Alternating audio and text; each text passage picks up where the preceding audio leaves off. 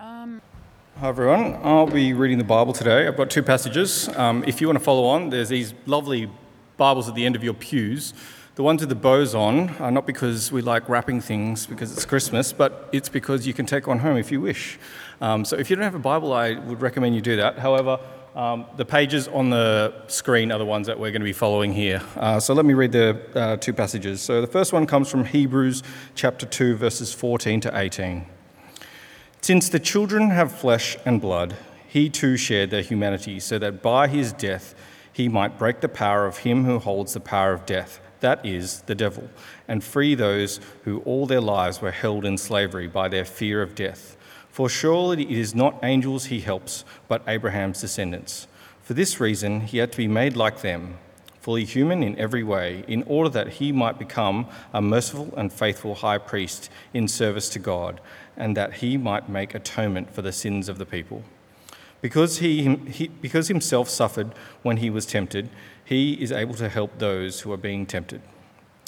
The second reading comes from Luke chapter 2, verses 41 to 52. Every year, Jesus' parents went to Jerusalem for the festival of the Passover. When he was 12 years old, they went up to the festival according to the custom.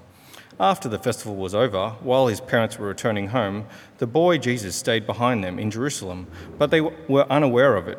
Thinking he was in their company, they travelled on for a day.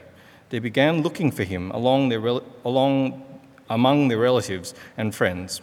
When they did not find him, they went back to Jerusalem to look for him. After 3 days, they found him in the temple courts, sitting among the teachers, listening to them and asking them questions. Everyone who heard him was amazed at his understanding and his answers. When his parents saw him, they were astonished. His mother said to him, "Son, why have you treated us like this? Your father and I have been anxiously searching for you."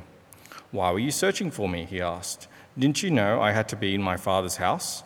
But they did not understand what he was saying to them. Then he went down to Nazareth with them and was obedient to them. But his mother treasured all these things in her heart. And Jesus grew in wisdom and stature and in favour with God and man.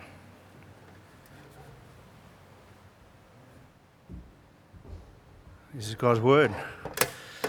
Thank you, Jen, for your kind words. I did indeed have a birthday yesterday, and my teenage children, my sons, I should say, like watching Breaking Bad. Any Breaking Bad fans here?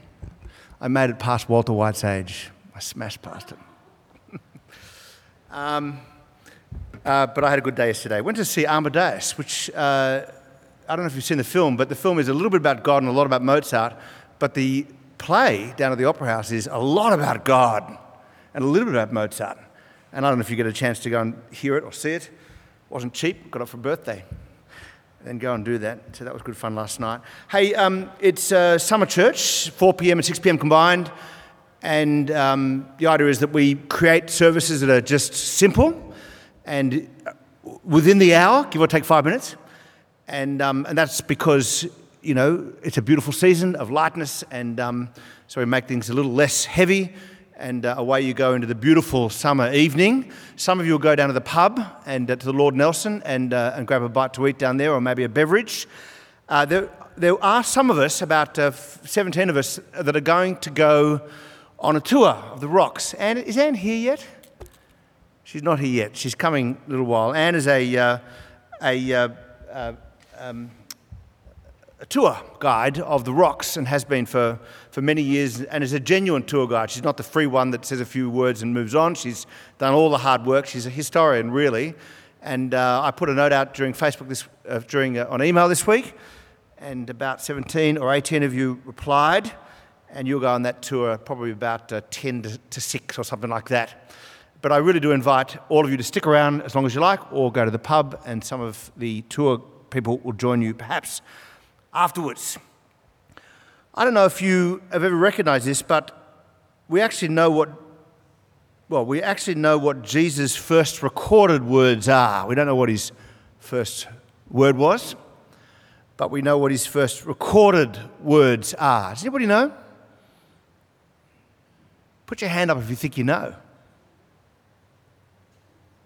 You're all shy, aren't you? You heard it a moment ago. Why were you searching for me? Jesus Christ, why were you searching for me? Now, he says it to his parents, and the effect of it is, if you knew that I must be in my Father's house, you probably wouldn't be searching for me, at least in this way. But I love the question, why were you searching for me? And today's message is for those who are genuinely searching. Not those who are pretending to search, plenty of that going around, but those who are genuinely searching for him. So let's pray. Jesus Christ, risen from the dead, you shared our flesh and blood by being born of Mary. You are, as a human being, our merciful and faithful high priest. You taught us to call your Father our Father. Thank you for making that possible. Teach us now the goodness of the one we call Father. Teach us by your Holy Spirit. Amen.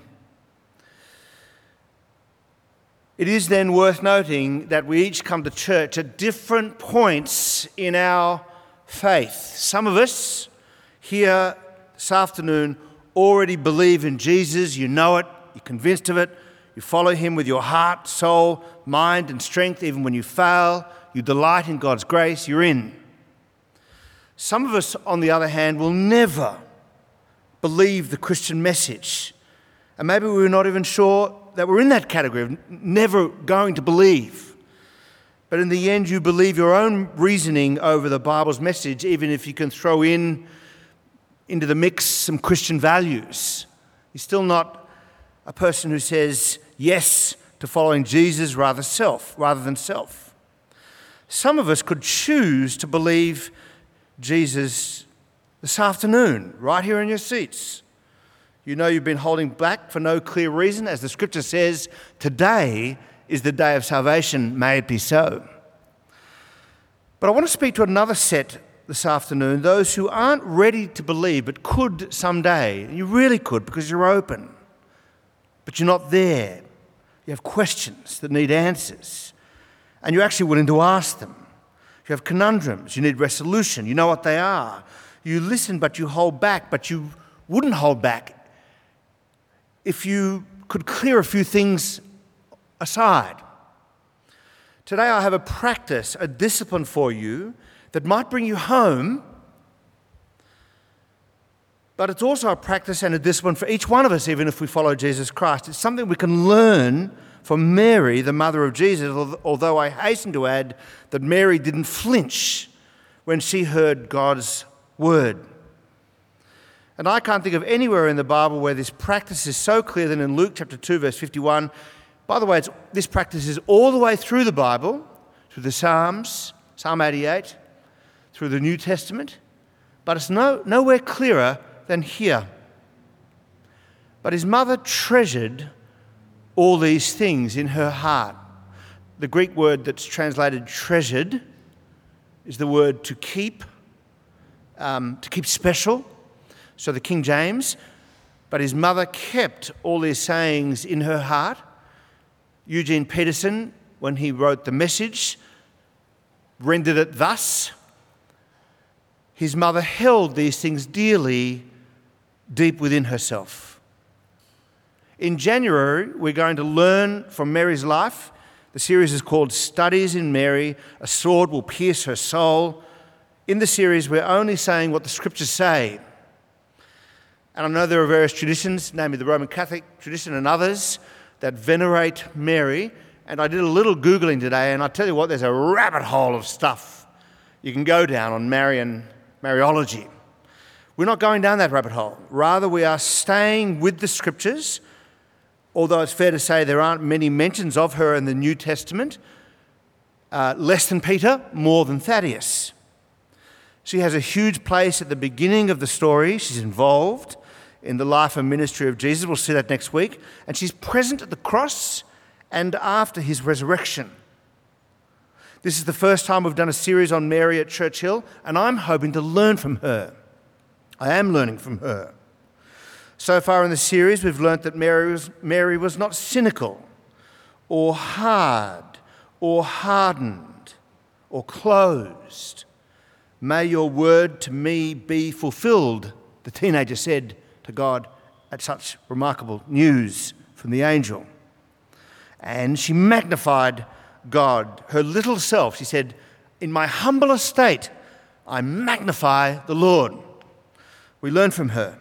And last week we learned that the first time that we're told that suffering will be a part of the Christian life is Simeon's word to Mary, "A sword will pierce your own soul too." So far. This afternoon, 4 questions. What is it then to treasure something in your heart, to keep it there? What did you treasure that day? Why was it treasure at all, perhaps on a later day? And how can we be like Mary? What is it to treasure? What is that discipline, that activity? What did she treasure? Why was it treasure? And how can we be like Mary? So firstly, what is it to treasure something in your heart? Well, it's to keep it close, something that you perceive to be important, even if you don't yet know what it all means or even why it's important. You keep it there on faith because you believe deep down, even without understanding it, that it will mean something vital later. And you keep it there because you're not willing to give it up. You believe in God, and God's told you something and you don't understand it, but you keep it there as treasure because it's important. You know it's important without knowing its significance yet. It is to witness something or see something, or more likely in our circumstance, to hear or read something in the Bible that challenges the status quo in your life. But since you don't fully understand, you keep it there as treasure, not as junk. You might say a seed that you're hoping will sprout with some sunlight and water. My wife Laurel is, a bit of a wordsmith, and she's a very good wordsmith, and she used to do haikus. And here's one of my favourites. You might not be able to see this, but she used to set them to graphics. "I'll take that on board" means I'll take it and toss it off the other side. You heard your boss say that before? Good idea, Bill. I'll take that on board. Meaning, I'll toss it off on the other side. To treasure something in your heart is to do the opposite of that. To take it on board and keep it there. To be open to a later understanding, and hopefully soon. And I've got to tell you, I live my life by this axiom. Just because something in the Bible is a mystery, and there's plenty in the Bible that's a mystery, just because something in the Bible is a mystery, something from the lips of Jesus is a mystery, doesn't mean that I toss it off the other side. This idea happens twice in Luke 2. The first time is 2 verse 19, back at Christmas time. The shepherds have an appearance from the angels. They come looking for a baby in a manger. They say to Mary and Joseph, "He's the Saviour, this baby, Christ the Lord." The shepherds spread the words. The people are amazed. But, 2 verse 19, Mary treasured up all these things and pondered them in her heart, which I think is the same activity. She didn't toss it off the other side. The second time is in the passage that Sam read to us a moment ago. His parents have lost the boy Jesus. They find him in the temple teaching the teachers, age 12. When they find him, they're astonished, not at his wisdom, but at his behaviour. 2 verse 48, "Son, why have you treated us like this? Your father and I have been anxiously searching for you." And Jesus, a young boy, flips the filial coin. Verse 49, "Why were you searching for me? Didn't you know I had to be in my father's house?" You say, wait. His father's house is in Nazareth. That's where his father's house is, with Joseph. So what's going on? They don't get it. Verse 50, they did not understand what he was saying to them. And you might be the same too when you come to church. I don't understand what's being said or its implications. So what does Mary do? Verse 51, Mary treasured all these things in her heart. Now, I'm not an etymologist, but I'm told, and Greek and Latin speakers can correct me, I'm told that the word skeptic had an original meaning different from its current meaning. Today it means a habitual doubter, a constant critic about the claims or beliefs of others. I'm sorry you won't persuade me, I'm a skeptic, you might say. I can't be persuaded. I'm a skeptic. The Skeptic Society is a society that exists to debunk other people's ideas. I got interviewed on Sunrise once opposite the guy from the Skeptic Society. It was a fun conversation.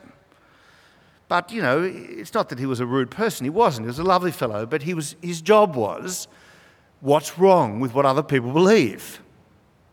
But originally the word meant thoughtful, reflective, holding back for sure. That's why it came to mean what it currently means. Holding back while you consider and research until it is clear what to do with the thing that you've just heard. It's from the Latin skepticus, or from the Greek skeptikos, one who reflects on, one who considers. Under the original definition, we all ought to be skeptics. I'm sorry if you're not one. It means you're closed.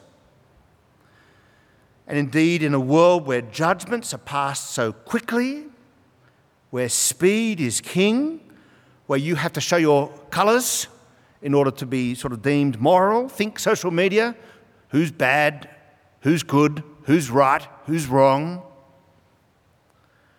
Maybe we need time to slow it down from time to time, to consider what's being said, to keep it until a later revelation comes along.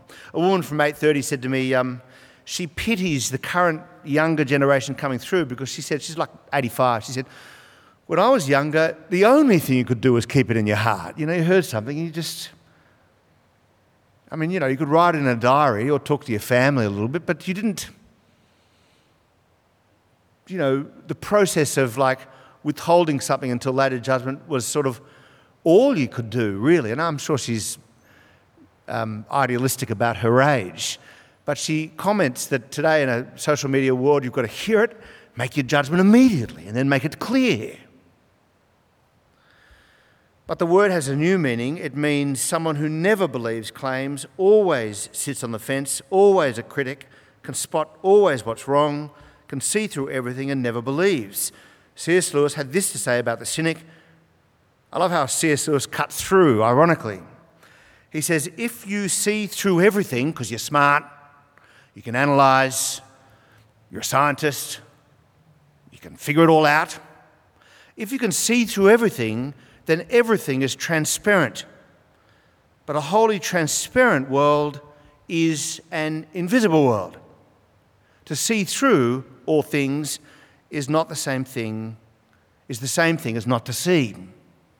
You're always looking through glass, never at a thing that you believe because you haven't taken a stand. The Gospels are full of people hearing and not understanding, and yet not rejecting what's being said until a later date or a revelation from God. Often it's until Jesus has risen from the dead. An example is the transfiguration in Mark 9 verse 10. They kept the matter to themselves, discussing what rising from the dead meant. Okay, that's one. 2, what did she treasure on that day? Well, let's go through the text. You've got it open in front of you. Luke 2, it's a remarkable story. And it's all we have as Jesus as a boy. It goes from baby to adult. Verse 41, every year Jesus' parents went to Jerusalem for the festival of the Passover. It's the Passover. That will be important to treasure in your heart. Joseph and Mary, as Rob said last week, come from a context. They are faithful Jews. They're pious Jews. And so verse 42, when Jesus was 12 years old, they went up to the festival according to the custom. The journey from Nazareth to the Temple Mount in Jerusalem is a number of days' walk. Jesus is 12 years old, which is an important age when a boy in that era, in that age, in that context becomes a man. An age where his father was supposed to teach him about God.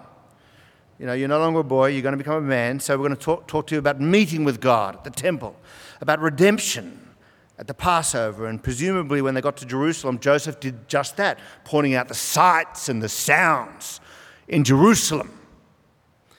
The Jewish Mishnah described ancient Jewish customs thus.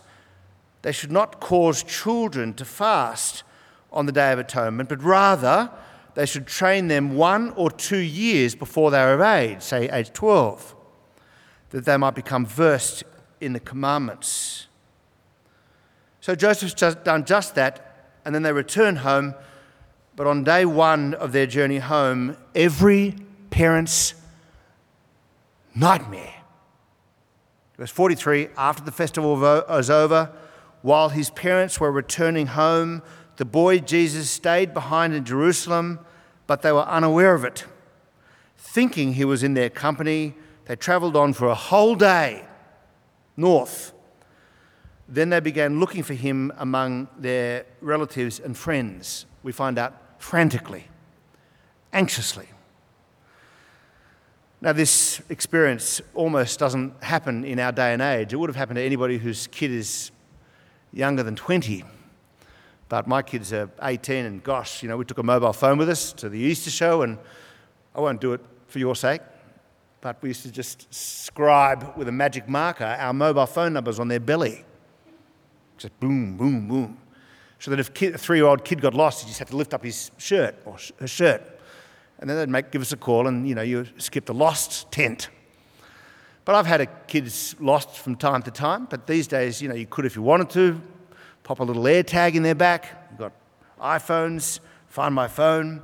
And more importantly, culturally, we live in nuclear families. Mum, dad, sometimes a single mum, but there's often 1, 2, 3, maybe 4 kids. And when you go on a journey, you drive a small sedan. You could look back and say, is Johnny in the car? It happens so rarely.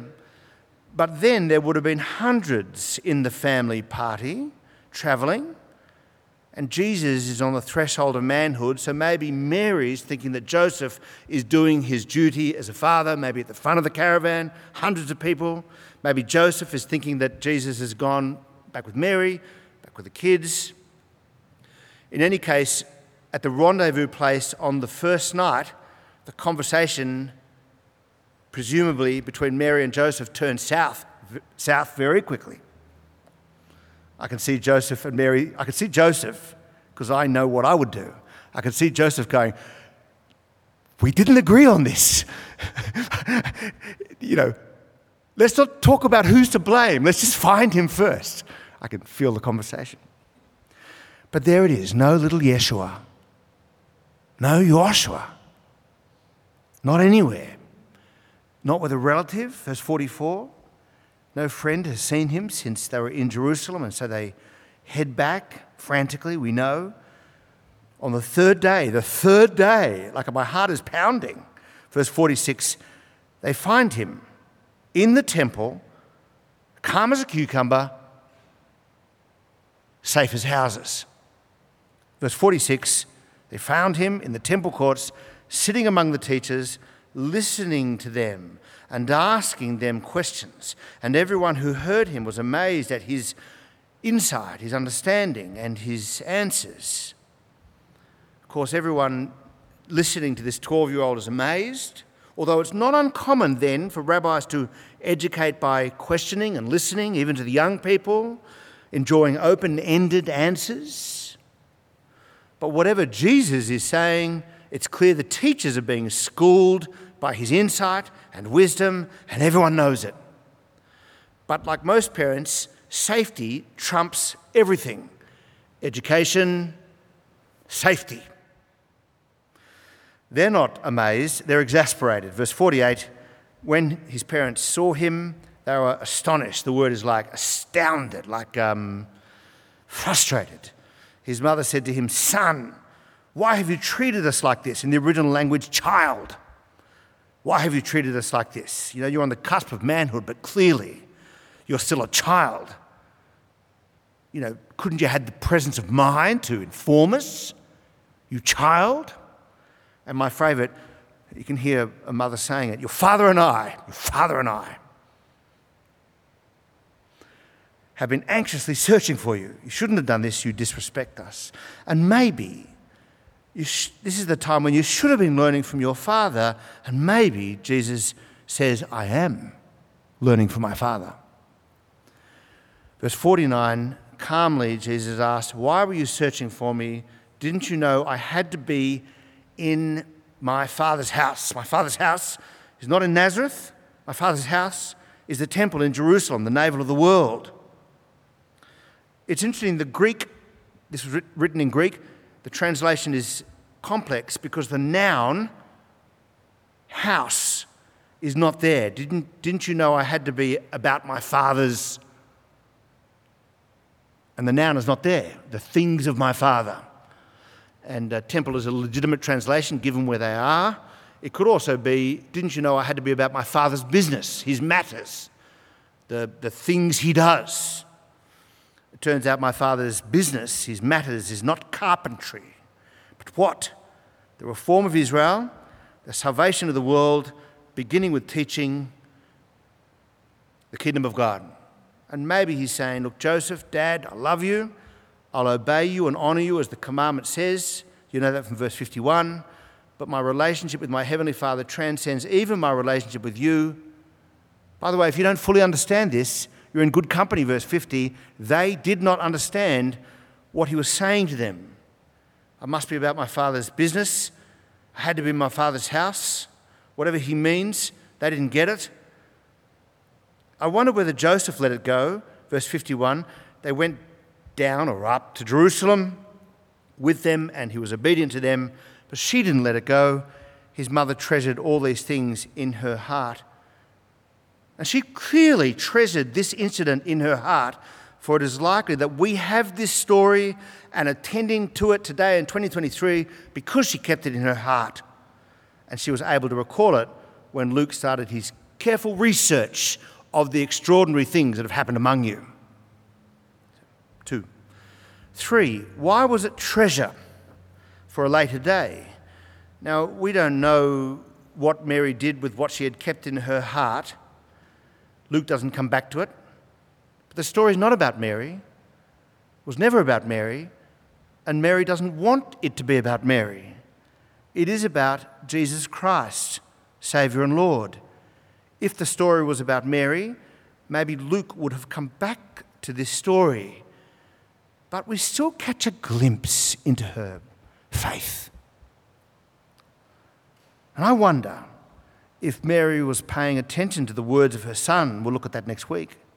If she attended to the apostolic witness, she might have picked up the following things. 1, Jesus is not Mary's private son. I can't think of any other way to say this, but I have 2 sons, that will go into the world. But in one sense, they're still my boys. But Jesus was always going to teach the whole of Israel. He was always going to be the Saviour of the world. He was always going to fly the ultimate nest away from his mother and his father. And in doing so, he opened up God for the world. Prophet Isaiah said, to us a child is born, not just to Mary. To us a son is given, not just to Joseph. Mary was always going to have to share him. First, I wonder if she came back to that. Second, I wonder if she came back to this, that listening to her son, verse 46, sitting among the teachers, listening to them and asking them questions. This is not a 12, some 12-year-olds a lot of 12-year-olds are profoundly insightful, but something different is happening here. And Mary witnessed it. And I think Mary realised, or would have realised very quickly, that her son didn't just have information, as if the accumulation of education was what mattered, but her son knew God, and therefore he had insight and wisdom, not just mere information.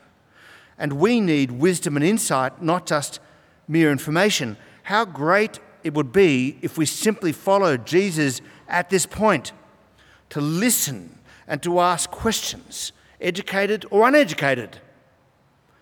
In fact, I dare say that some of the educated people in the world are some of the most closed people in the world. And some people who are uneducated are profoundly open and wise and insightful. to listen and ask questions, weighing up what is being said, engaging with it, asking good follow-up questions, straining and yearning and leaning forward for truth and righteousness.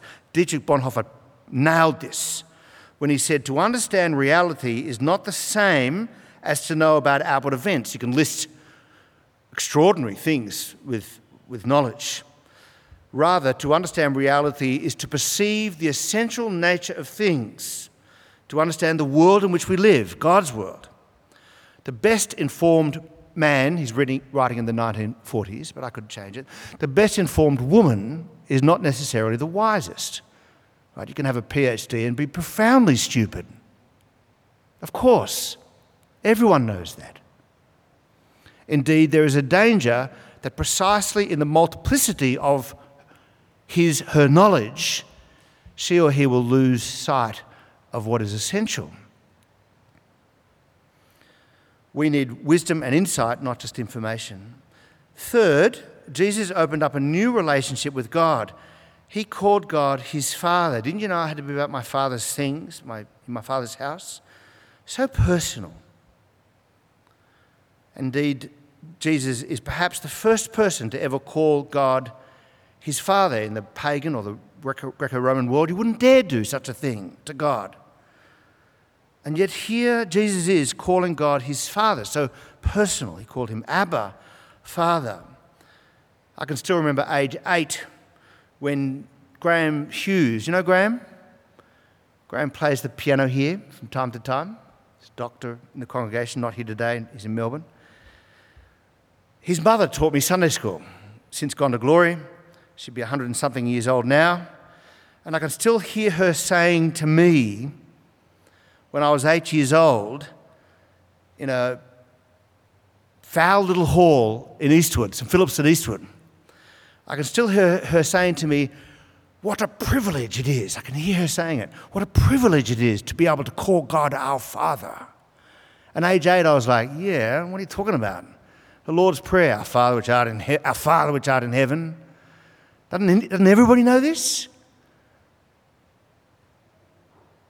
It's interesting, isn't it? Because I kept that moment as a treasure in my heart because I can still hear her. And now, my 50s, I realise how profound she was and how wrong the little 8-year-old was to shut it down. But I didn't shut it down, you see. It was kept in my heart. With Jesus being our brother, with adoption being the primary way of understanding our new relationship with God, we can call God our Father not on the basis of Torah, but on the basis of faith. So Jesus takes us from the pious to the personal, from mere Christian values to faith in God. Do you call God your Father when you pray? How great the Father's love has lavished on us that we should be called children of God. That's how we began our service today. And lastly, I wonder if she later realised the time of Passover that had happened. I wonder if that was treasured by Mary when all Israel remembered that a lamb must be sacrificed if the people are to be set free from their oppressor, indeed from their sins. That's what Joseph would have been instructing Jesus in that week around Jerusalem. And there Jesus is in the temple in Jerusalem at Passover. Didn't you know I had to be about my Father's business? I had to be in my Father's house. I must be about his work. Jesus would later say, the Son of Man must suffer for the sins of the people. Lastly and finally, how can we be like Mary? Because we need to be like Mary in this regard, hearing a word from God and being open to something later.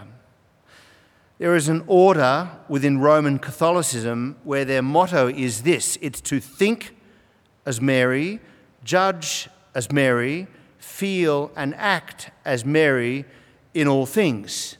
Now, despite the obvious, which is I want to think as Jesus, judge as Jesus, feel and act as Jesus in all things. Despite the obvious, it's worth saying that the motto was developed in the 19th century where devotion to Mary was rapidly growing among Roman Catholics, or at least being defined in papal bulls, etc. Now, remember, in this series, we are not focusing on what others get wrong about her, as notable as the errors may be, and as clearly as my predecessors could articulate them, and they could. But still, to think about that motto, I take it will be impossible to think, judge, feel, and act as Mary in all things simply because we do not have enough information about her. I don't know how you do it. In fact, I'm friends with the Catholic priest across the road, and he scratches his head at the motto, the Marist Fathers. But here in our text today, one simple thing to learn from Mary. When you do not understand something, don't react immediately. Don't toss it off the other side. Don't assume that immediate relevance makes something useful. I want you to think for a moment about something you find hard in Scripture. I say to you, keep it there. Treasure it. Don't reject it. Don't toss it overboard. Even if it seems strange, that's what faith does. You face God rather than self, and then you come back to it. Do not be a perpetual agnostic either, assuming there are no answers. Come back to what you are learning quickly. Ask your brothers and sisters. Hold these things deep within yourself, and then consider, reflect, inquire, thirst, be open to God. Pray about it, and at the right time, God will open your eyes like he opened Mary's eyes, and maybe you'll soon find yourself among Jesus' disciples, maybe even this afternoon, promoting the kingdom of God with all your heart. Let's pray.